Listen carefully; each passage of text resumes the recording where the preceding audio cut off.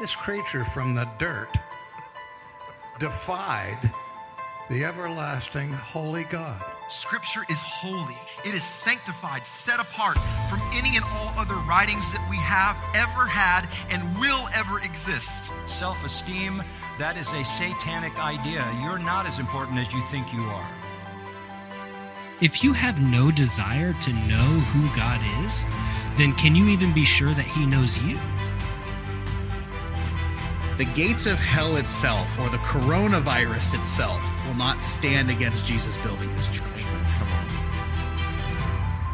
This is what's wrong with the Christian church today. We don't know who God is. Give us some men who know the truth.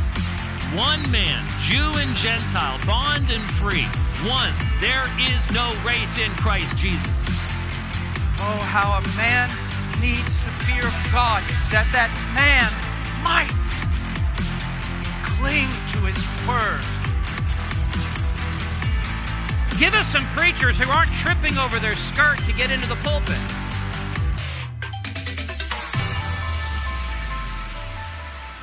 What's wrong with you people? This is Matter of Theology, that place where theology matters because everything is a matter of theology. I'm Drew, your host, and I'm here with my co-hosts Chris and Josh. We are a podcast production that seeks to bring you biblical truths through discussing cultural issues and even those issues that do arise up in the church. And you'd be surprised how often issues, especially now, are arising up, pitting church members against church members. We are on Patreon, so if you would like to partner with us, head on over to patreon.com/Matter of Theology and become a subscriber. We are also members of the Christian Podcast community. So if you would like more Christian podcasts, go over to strivingforeternity.org, and you can search an entire catalog of Christian podcasts. We're also a part of Cruciform Ministries. And as Cruciform Ministries, we have several conferences that are coming up. One is the annual Cruciform Conference that will be in October, at the end of October. And we have one on eschatology in December, and that's got a lot of big names: Jeff Durbin, Douglas Wilson, Kenneth Gentry, Gary DeMar. The list goes on. But on today's episode, we are going to be discussing the topic of hell. Now, we really only understand hell through the pastor's sermons on Sundays. If he mentions God's judgment, right, where sinners go. That is, if you're in a true biblical preaching church, you get the understanding of hell. Most churches today don't even mention sin, let alone hell and God's judgment.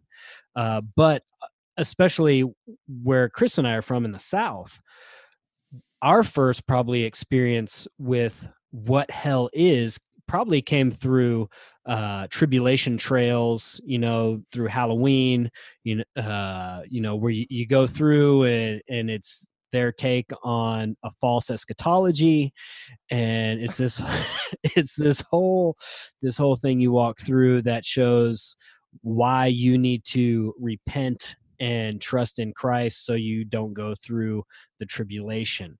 But fire insurance. That's right. It's fire insurance. It's fire insurance.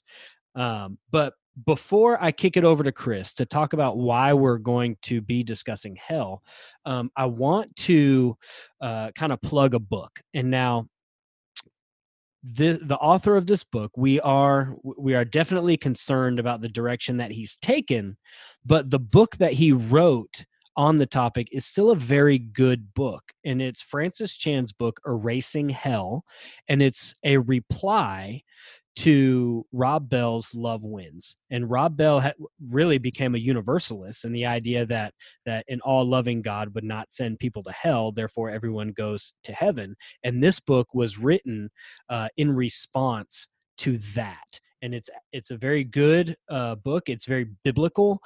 He goes through and he brings out what Jesus says about hell and talking about the nature of hell. So even though we are concerned about the direction that Francis Chan has taken, this is still a very good book on the topic of hell. So with that, I'm going to kick it over to Chris to discuss why we are talking about this topic. Absolutely, and that is a fantastic book by Francis Chan. I remember reading that book, and after the book Love Wins came out, and Francis starts that book and says, "Look, if you're excited about reading this and studying this, then you may need to check your motives for a second, and because once you realize what we're talking about, you have to understand the gravity of this, and that's the purpose of having this conversation in this episode of Matter of Theology. Is so much to Drew's point of contemporary, I put in air quotes, preaching, because it's really TED Talks and motivational speeches, if you ask me, given from leaders of country clubs, not churches.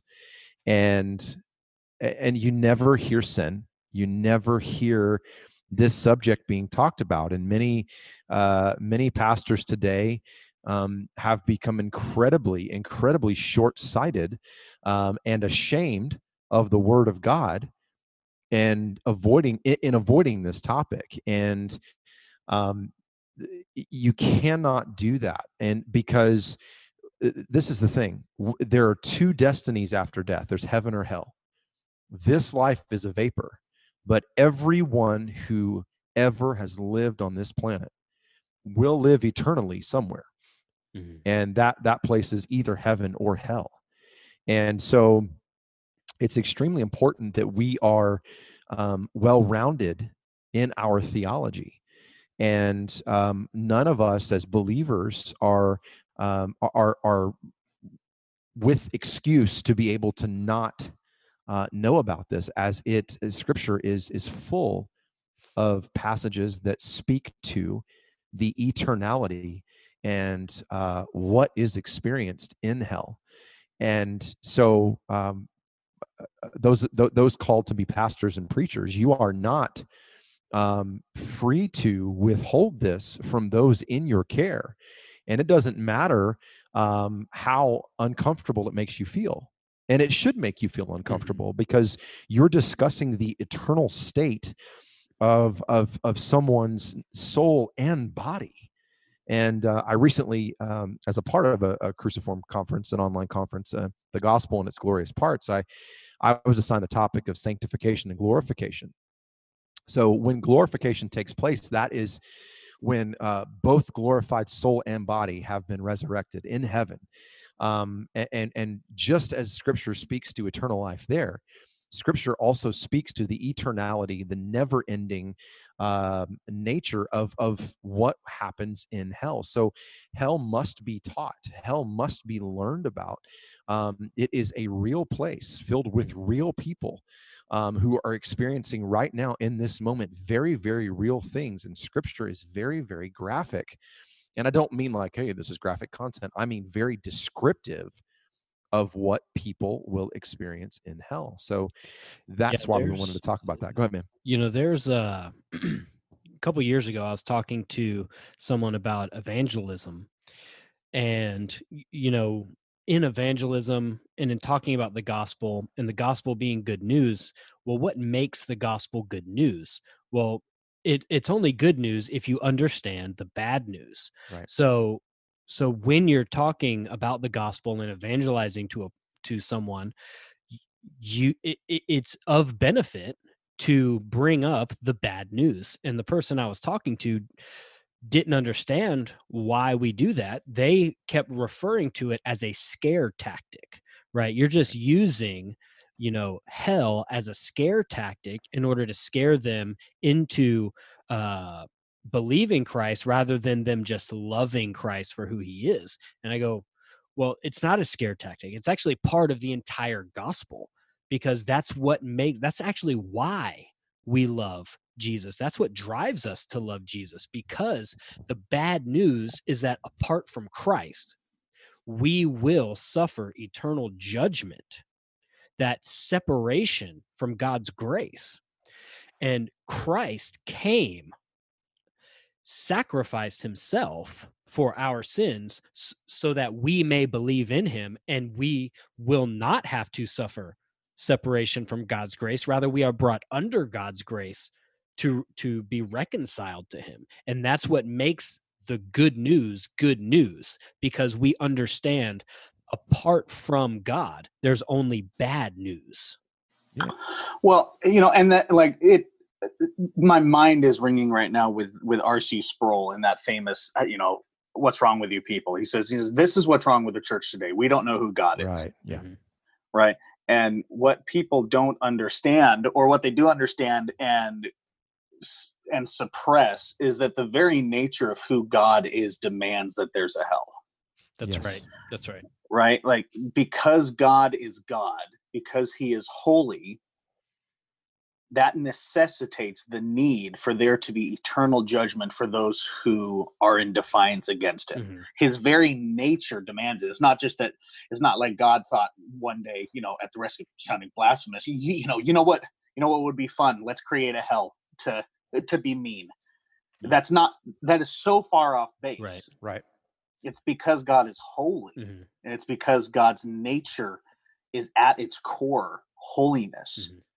It demands that there be punishment. That's right. And I think people they don't want to have to deal with a God who is holy, because then that necessitates a response from them. Right. And really we see that kind of argument on really against Reformed theology as well. In the topic of predestination and election, the whole idea of, I can't believe in a God that would predestine this or do that. Well, a lot of people don't like the idea of believing in a God that actually sends people to hell because they don't believe in him. Well, it doesn't matter. God is who God is. He is who he is. He says that, I am who I am. And the main attribute that we have to understand is his holiness. Everything stems from his holiness. And because God is holy, that means unholiness cannot be in his presence. And unholiness deserves righteous judgment. Yeah, well, and so a couple of things, about that, and in line with that, Martin Luther, the great German reformer, said this. He said, quote, "Hell will be a particular place where those will be who are condemned to hell or to the eternal wrath of God. No doubt now is and will be far worse than anyone's able to describe, picture, or think it will be." And that's what we have to remember, that in the light of our sin, we have sinned against a holy God. That holy God, Drew, and you said this wonderfully, will not be in the presence of sin, will punish sin. I think of Jonathan Edwards in Sinners in the Hands of an Angry God, when he said that God holds you over the pit of hell, much as one holds a spider, abhors you, and is dreadfully provoked. His wrath towards you burns like fire. He looks upon you as worthy of nothing else but to be cast into the fire. And in so many places, in so many churches across this country and across the world, have not dealt with this subject faithfully and biblically. One more quote from Dr. John MacArthur, and then I'll turn it back over to you guys. And then, but Dr. MacArthur said this, quote, "Hell will not be a place, as some jokingly envision, where the ungodly will continue to do their thing while the godly do theirs in heaven. Hell will have no friendships, no fellowship, no camaraderie, no comfort. It will not even have the debauched pleasures in which the ungodly love to revel on earth. There will be no pleasure in hell of any kind or degree, only torment, day and night, forever and ever." And of course, he's referring to Revelation 20, verse 10. Well, we can take let's take that last part for a moment. The idea of eternal torment. Now, right now, in our current world, non-believers, they don't experience eternal torment because they are currently experiencing a grace and a mercy from God, right? That's life now. Yeah, it's God still allows the hardened atheist, right? God allows him to wake up in the morning. God allows his heart to still beat. God allows his lungs to still fill up with air. The eternal torment comes when that grace and that mercy is no longer over that person, but rather they are completely separated from that. And you actually come to the realization, because there are no atheists in hell. No. You come to the realization. Well, there's no atheists on earth either. That's true. Yeah. I'm making a point, Josh. sorry. But that's where you come to the true realization that the whole time you were under the mercies of God. Well, and think about this, and the word torment in the scriptures. You look at Luke 16, the rich man and Lazarus, right? Mm-hmm. And that word torment in the Greek, it literally means the extreme pain of torture. I mean, this is indicating, pains to the breaking point. Pains that cause the person experiencing that to scream in agony and losing any and all restraint that you would have to be able to hold that in. It's filled with the groans and the shrieks, and as Dr. Stephen Lawson says, the shrieks and the groans of the tormented damned. Mm-hmm. And when you truly start to study what just Jesus alone said concerning hell, Jesus preached on hell more than any other person in the Bible, and he had more to say about hell than he did about heaven. And out of all the verses in Scripture where, in just the four Gospels, the words of Jesus make up roughly 1,800 verses. 13% of those are about judgment in hell. And so when you start to study what Christ himself, what our Lord himself said about hell and what will take place there, it is incredibly sobering. It is incredibly sanctifying. Yeah, go back to the rich man and Lazarus, right? And you're talking about that torment. Yeah. The torment that the rich man was experiencing was so much so, right? He didn't ask for a glass of water. He said, just have Lazarus dip his finger in water and let him put just that one drop on my tongue. Yeah. That's how painful it. The plea and cry for one drop. Yep. Well, and go ahead, Josh. Oh no, I was going to say, yeah. Just one small semblance of relief, right, is what is desired, because of the intensity of torture that will be there. One can't comprehend, it completely ending, because of how horrible it is. But just one drop of relief to lessen the pain for less than a second, for half a second, to feel a percentage point of less pain would mean the world to this rich man. And it just gives you a little picture of what awaits the unbeliever, the person that rejects Christ. Mm-hmm. Well, and Drew, to what you just said earlier too, also in that story in Lazarus, or in the rich man and Lazarus in Luke 16 verse 25, check this out. Verse 25 says, "But Abraham said, Child, remember that during your life you received your good things, and likewise Lazarus bad things. But now he is being comforted here, and you are in agony." In hell, your mind won't be erased. It's intensified. Like, you will remember every single moment that you wasted in your life on sin, because you will know that there's a God. You will know that he is holy, because remember what we're saved from. We're saved from the wrath of God. So in hell, you'll remember, I'm sure, every single solitary gospel presentation you ever heard and rejected. Mm-hmm.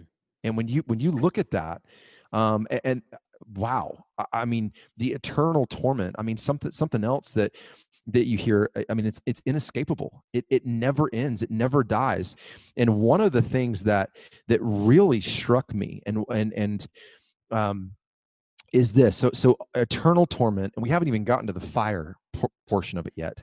I mean, for anybody who's ever been burned by anything, I used to work on cars. I went to school for automotive technology. If you've been burned by a hot muffler or a hot engine, you know it's something that gradually comes on and it continues. You know, my wife has 3rd-degree burns on her leg from something happened when she was a kid, and she can remember that.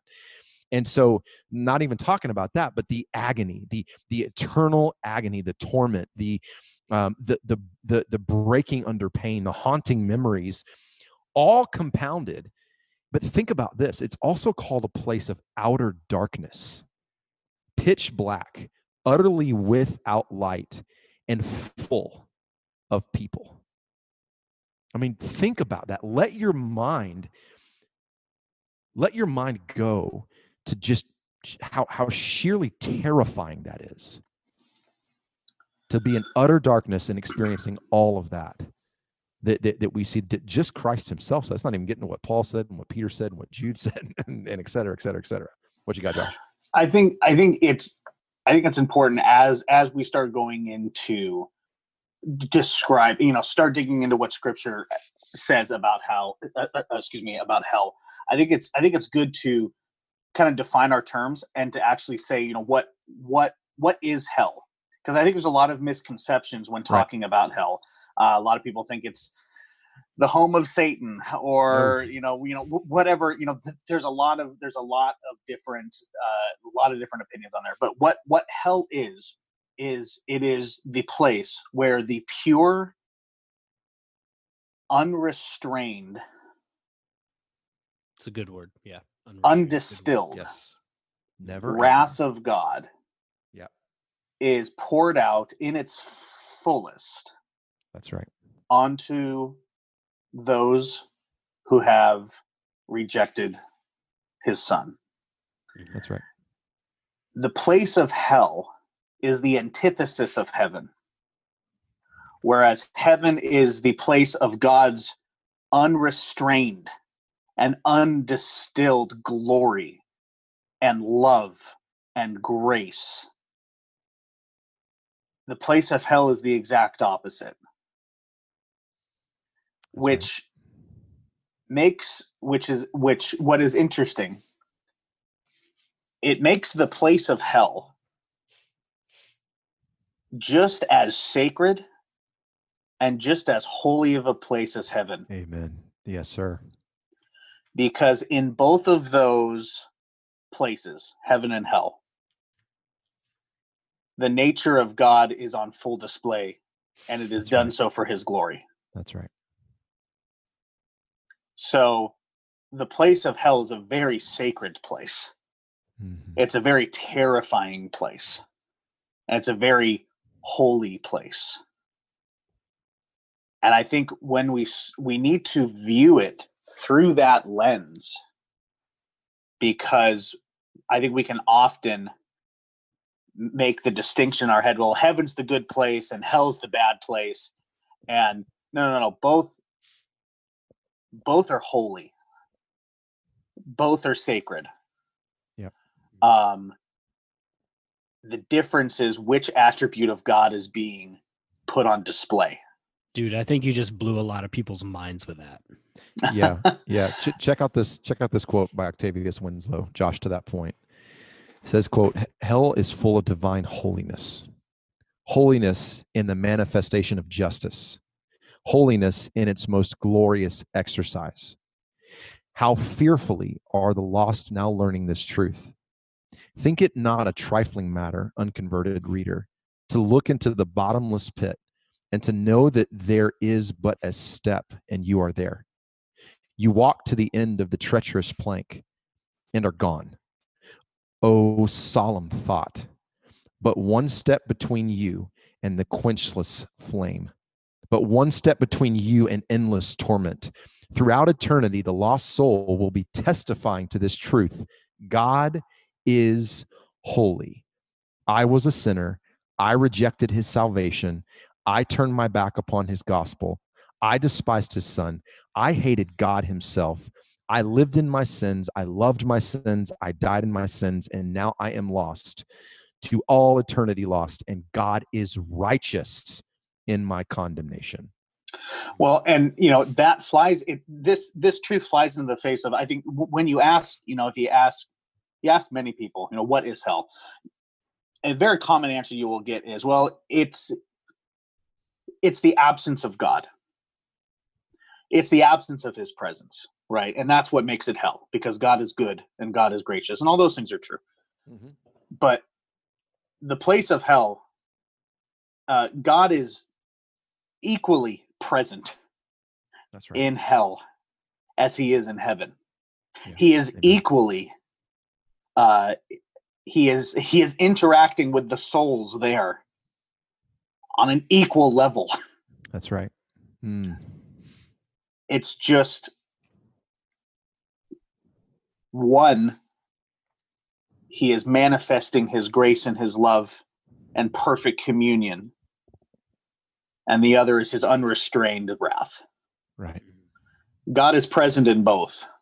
That's right. The face you see is just different. That's right.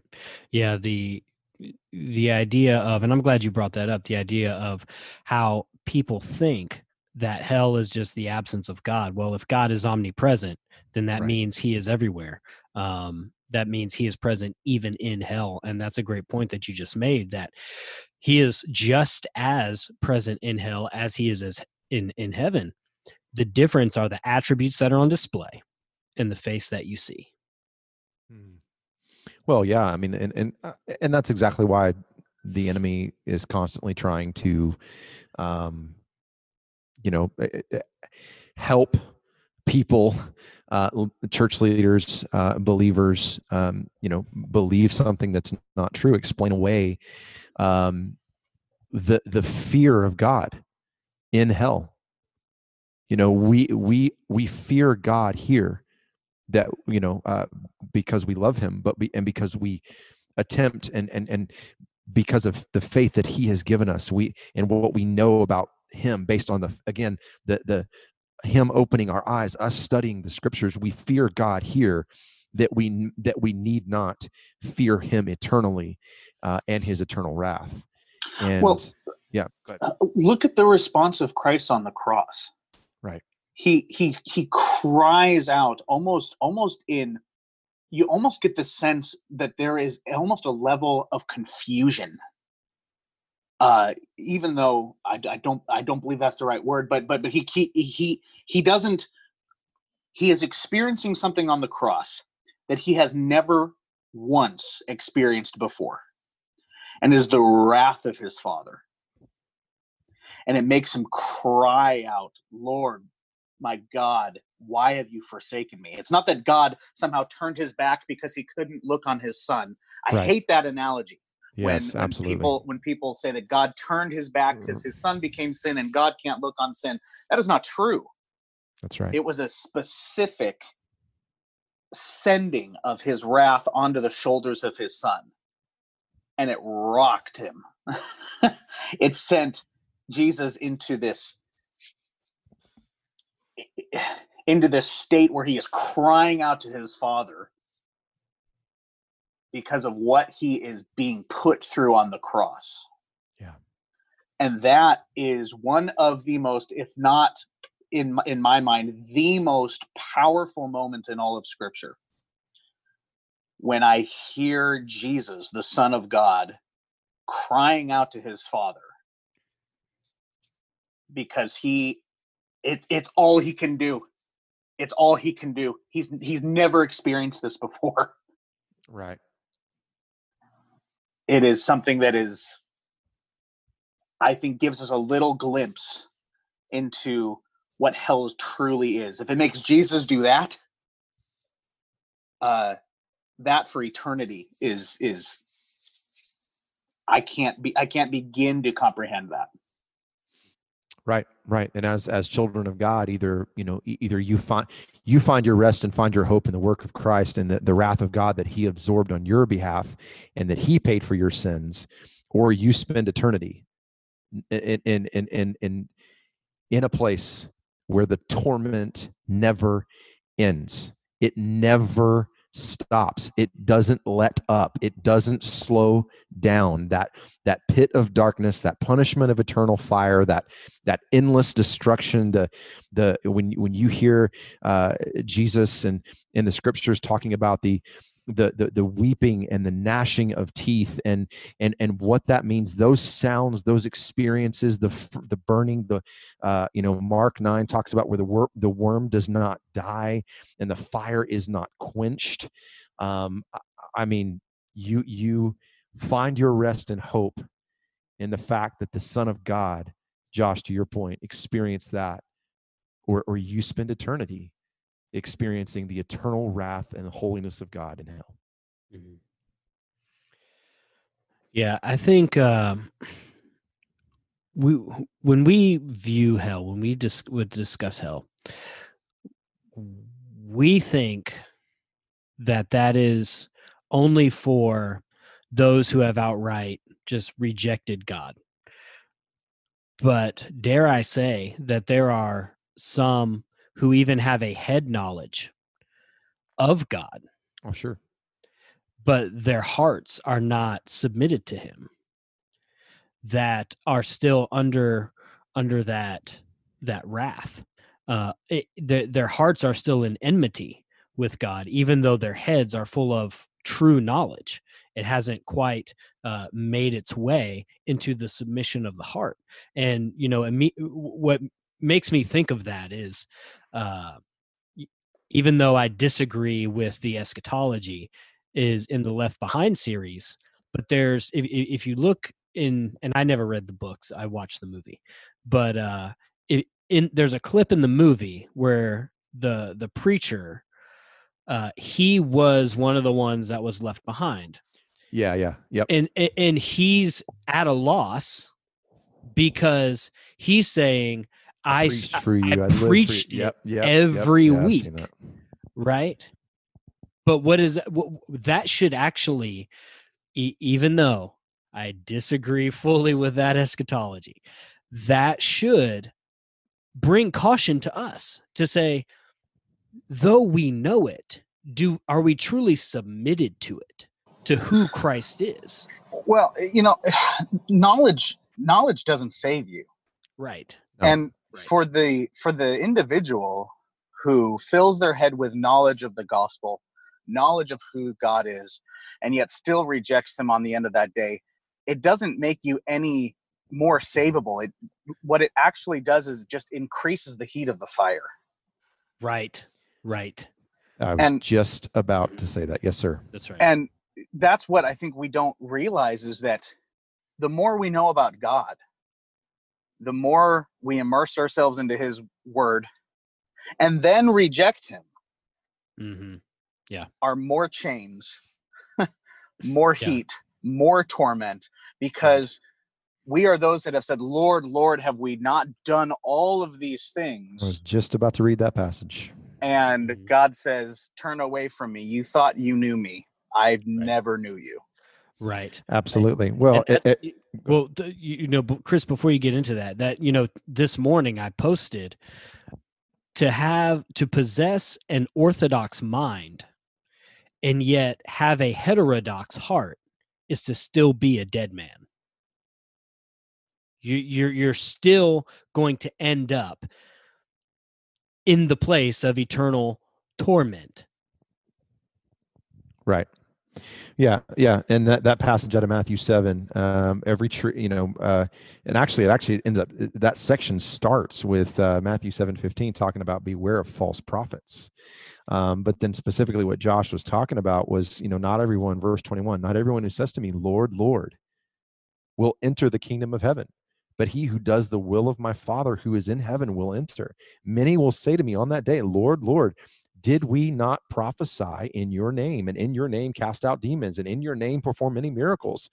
And then I will declare to them, I never knew you. Depart from me, you who practice lawlessness. And that reminds me of, the fact that the author of Hebrews talks about that hell will have, and Josh said it already, hell does have differing degrees of punishment. Those, and in that case, that's someone who in their heart, they have openly rejected Christ after hearing and knowing the gospel. And Scripture says that they will suffer a more severe punishment.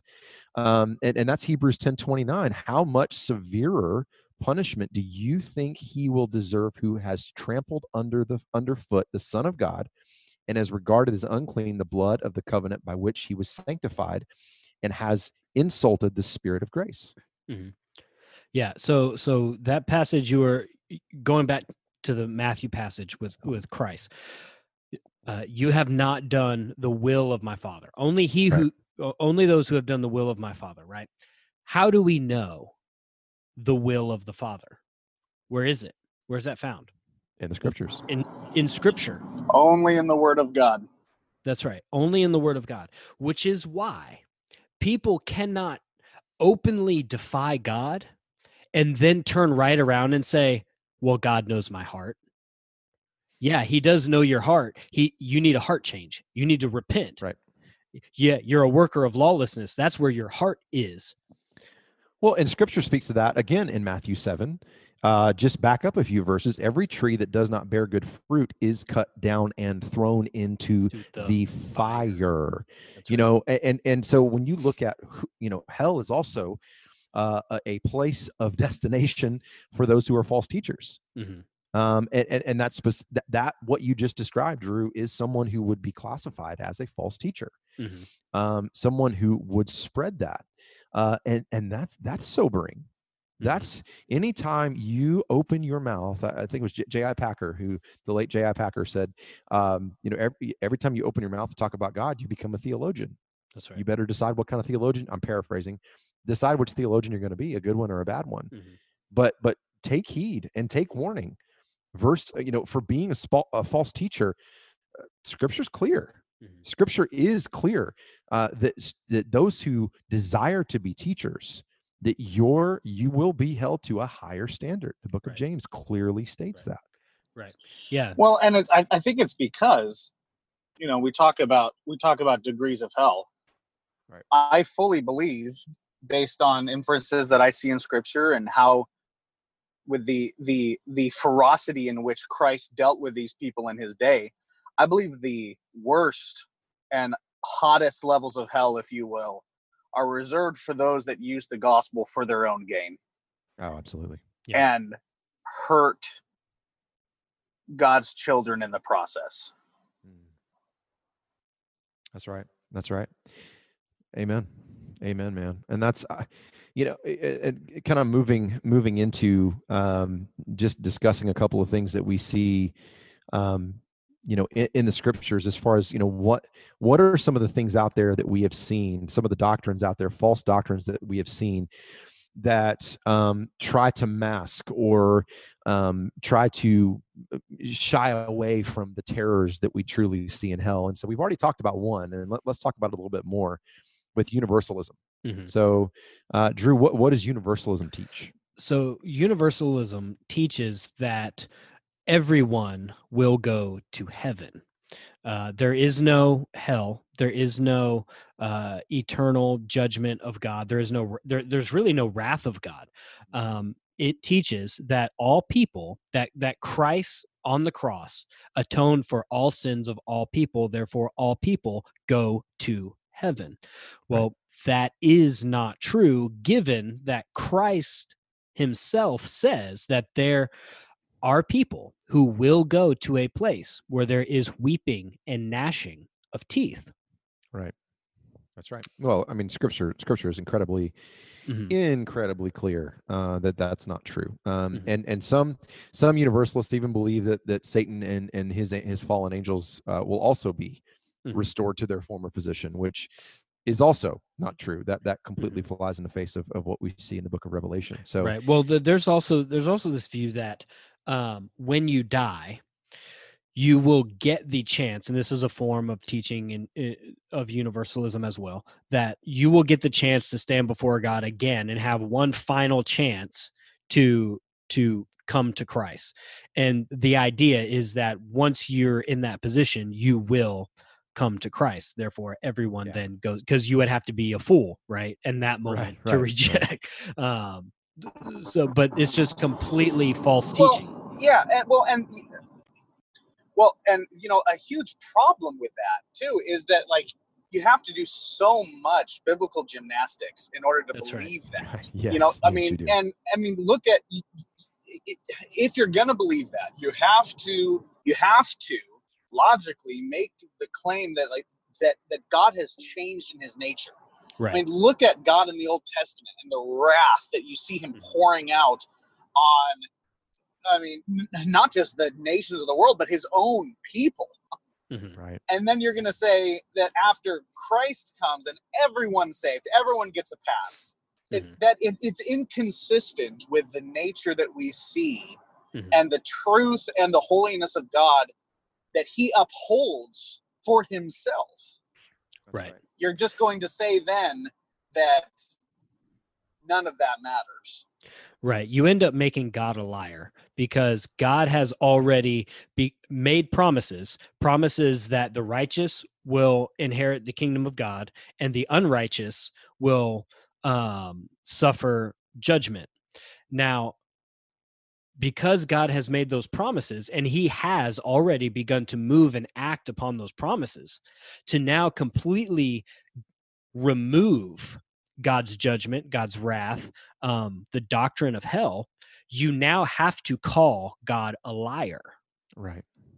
Which goes to Josh's point of redefining his nature. Right. And well, Scripture's clear that God is not a liar, that Satan is. John 8, I think of John 8, that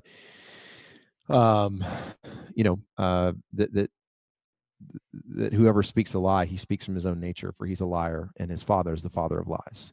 And that is absolutely a lie. That flies in the face. And to Josh's point, you have to do a whole lot of hermeneutical and just straight out, not even hermeneutical gymnastics, but biblical gymnastics, and trying to be able to justify that position correctly. So yeah. And what's interesting too is you have something that I started studying that I was kind of unfamiliar with at the time, was the subject of annihilationism. Right. The idea that when you die, that's it. You're done. Right. You just pass off. You just cease to exist. That the rest of humanity after they die, other than the people in heaven, just pass off into non-existence. And that unbelievers, that they're uncreated. So obviously that again completely flies in the face of Romans 6 and James 5 and Revelation 20 and John 3:16. Hello. So yeah, I really started. I didn't know much about that, and I also didn't know that John Stott was a big time proponent of this. Of the annihilationist position. So he said this. He said, quote, "Emotionally, I find the concept of hell intolerable and do not understand how people can live with it without either cauterizing their emotions or cracking under the strain." Period. Close quote. And I mean, I agree that when you study the doctrine of hell, it should make you feel those emotions. But as a believer, it should make you thankful.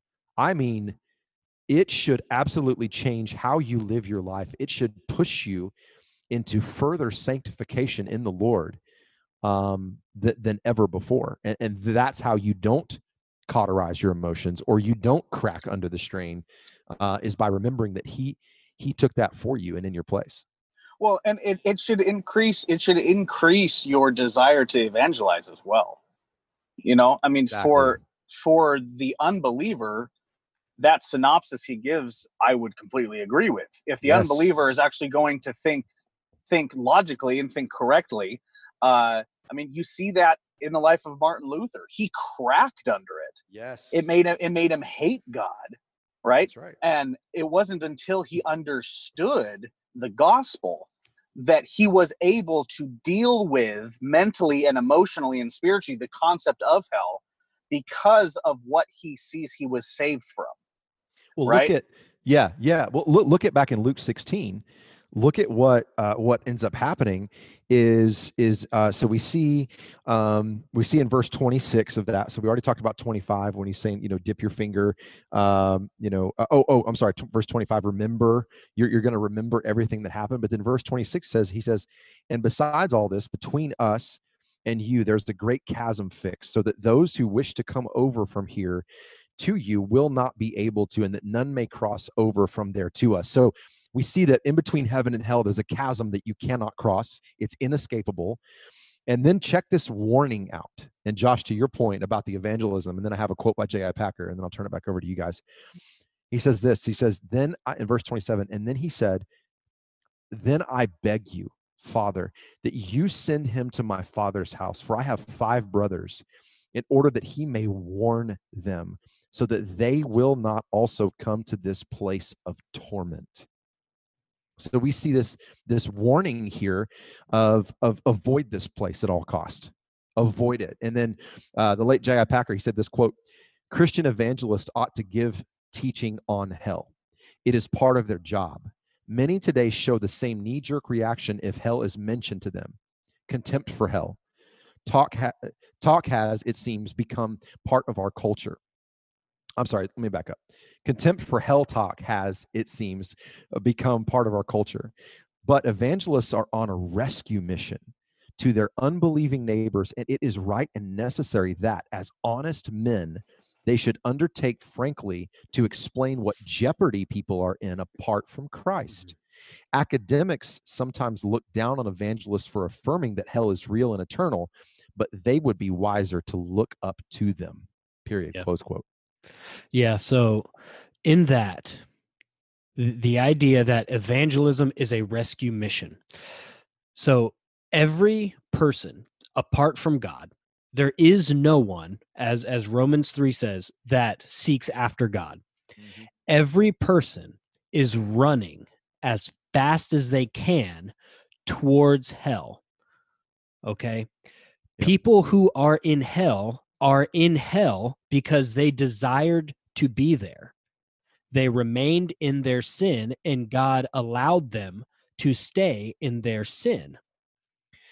Evangelism goes to the people that are running towards hell and offers the gospel plea to stop running towards hell and to come to Christ. But you have to know that you are running to hell. Yeah. Well, Jude 23, save others, snatching them out of the fire, and on some have mercy with fear, hating even the garment polluted by the flesh.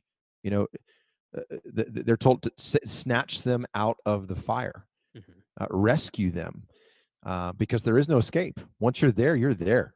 Mm-hmm. That's it. Right. As we just saw in Luke 16. Luke 16, yep.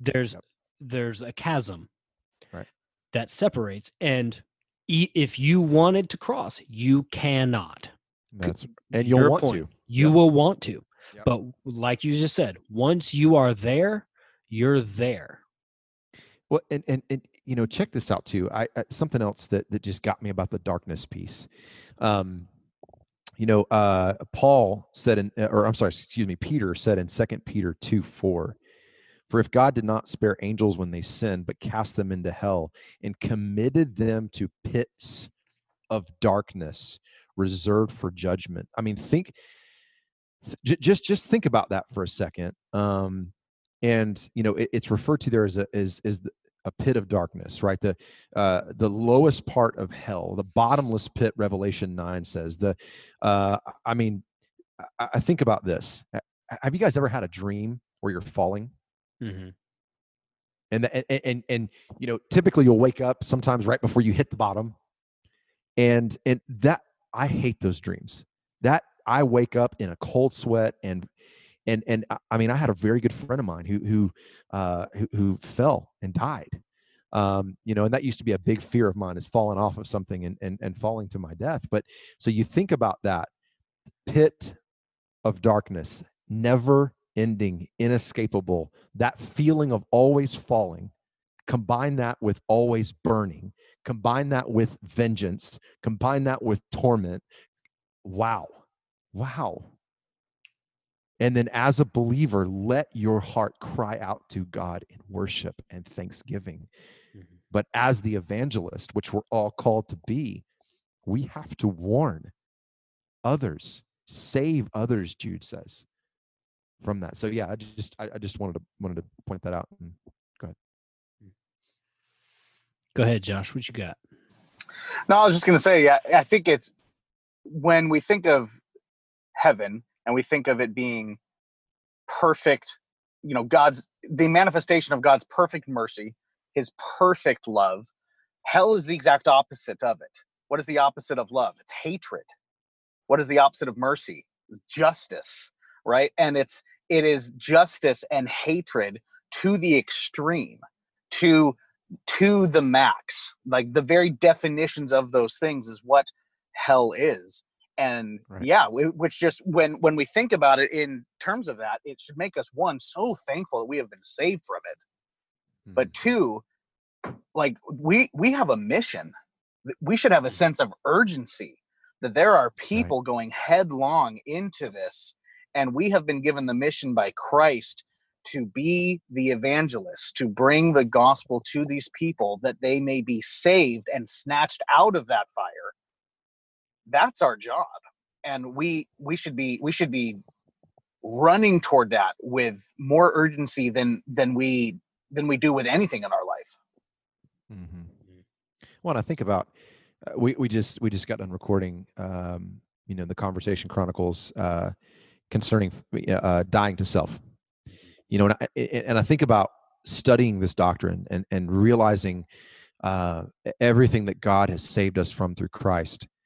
And it kind of gives new a new, not interpretation, but a new application for this passage. 2 Timothy 2.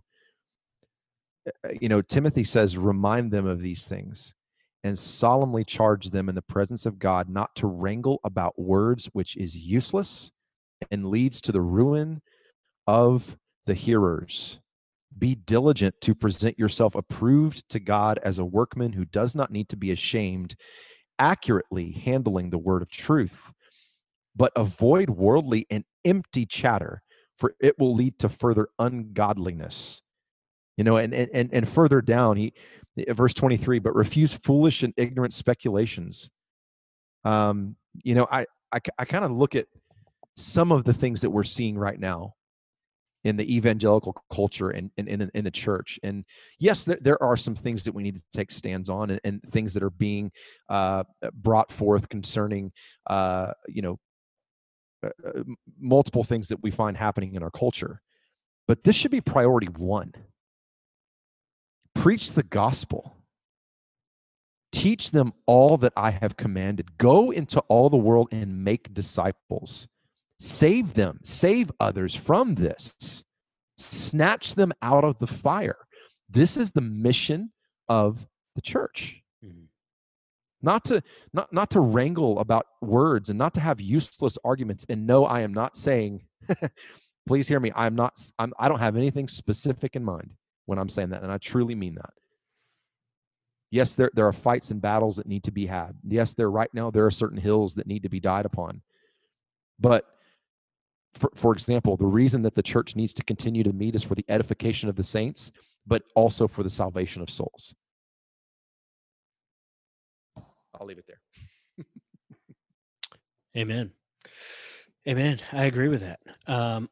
As we begin to wrap up, talking about the discussion of hell, I want to encourage you, pastors, preachers, teachers, do not shy away from discussing this doctrine. Do not shy away from teaching it to your people. In fact, let it be a constant reminder that hell is a real place. Yes, that's right. It needs to be preached.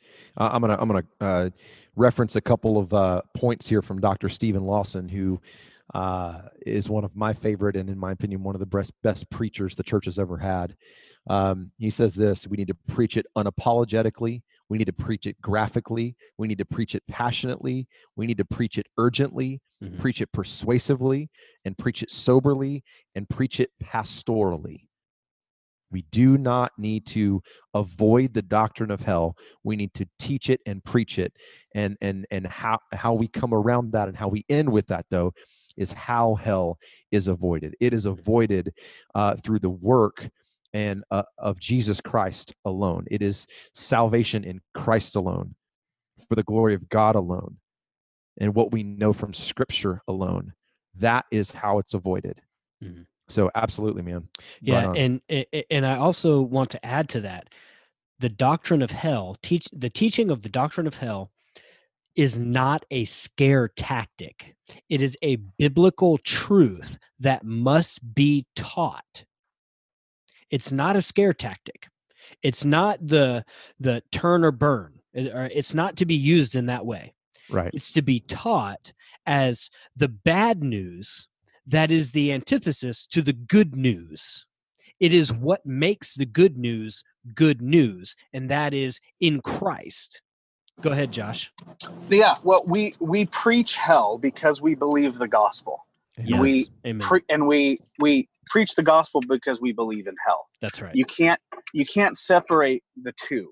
Right. Because there is a hell, we need a gospel. That's right. And because a huge part of the gospel is God's holiness, it necessitates there being a hell. So when you remove it, you are doing the only thing you are doing. You're not making Jesus more palatable. You're making God less powerful to save.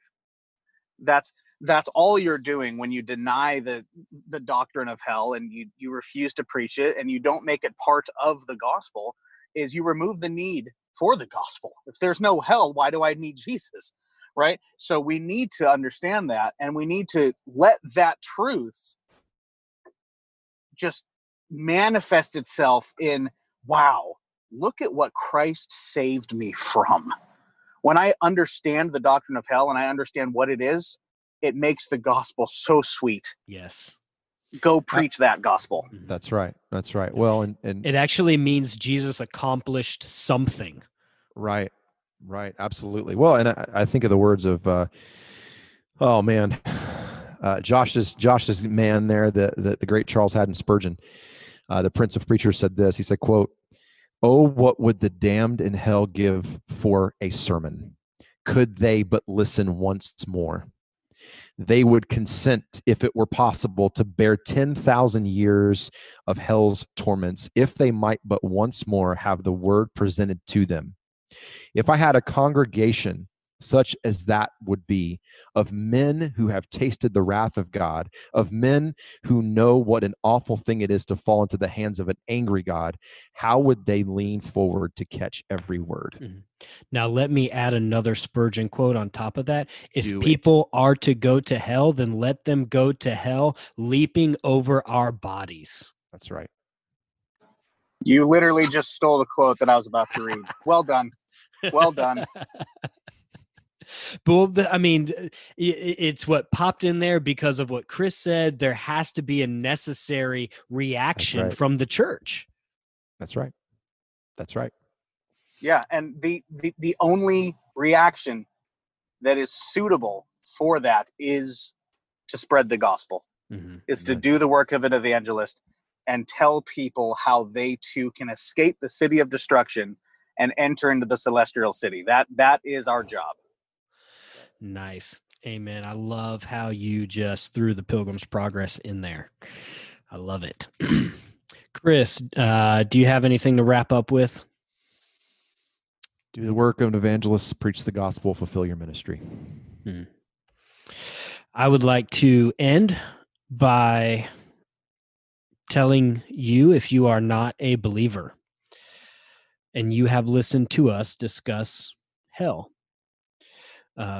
hopefully we have persuaded you that hell is a real place, not just by our opinion, but through what Scripture says about it. But I want to encourage you that today is the day of salvation. That's right. We're not promised tomorrow, And in fact, many people who are in hell, I believe, are there because they kept putting off salvation. They kept saying, I'll do it tomorrow. I'll do it tomorrow. I'll do it tomorrow. And their promises for tomorrow ended up being a bunch of empty yesterdays. And they are now eternally separated from the grace and mercy of God. So I want to encourage you, come to Christ. He is the one who shed his blood on the cross for your sins, for my sins, so that we may have reconciliation with a holy God, so that we will not spend eternity separated from that grace and mercy of God, but will actually live for eternity with God as a holy Father. So I would ask you to repent of your sin today, not tomorrow, today, and come to Christ. Amen. Behold, today is the day of salvation. Put your faith in the substitutionary work, the life, death, burial, and resurrection of our Lord Jesus Christ. That's right. Well, we are going to get out of here. We hope that this discussion on hell was insightful, that you learned something, and we hope that it actually drives you more to the scriptures to understand what Jesus says, what God says throughout the entire scriptures on the doctrine of hell, and do not shy away from talking about this subject. So with that, we will head out of here and we will catch you on the next one.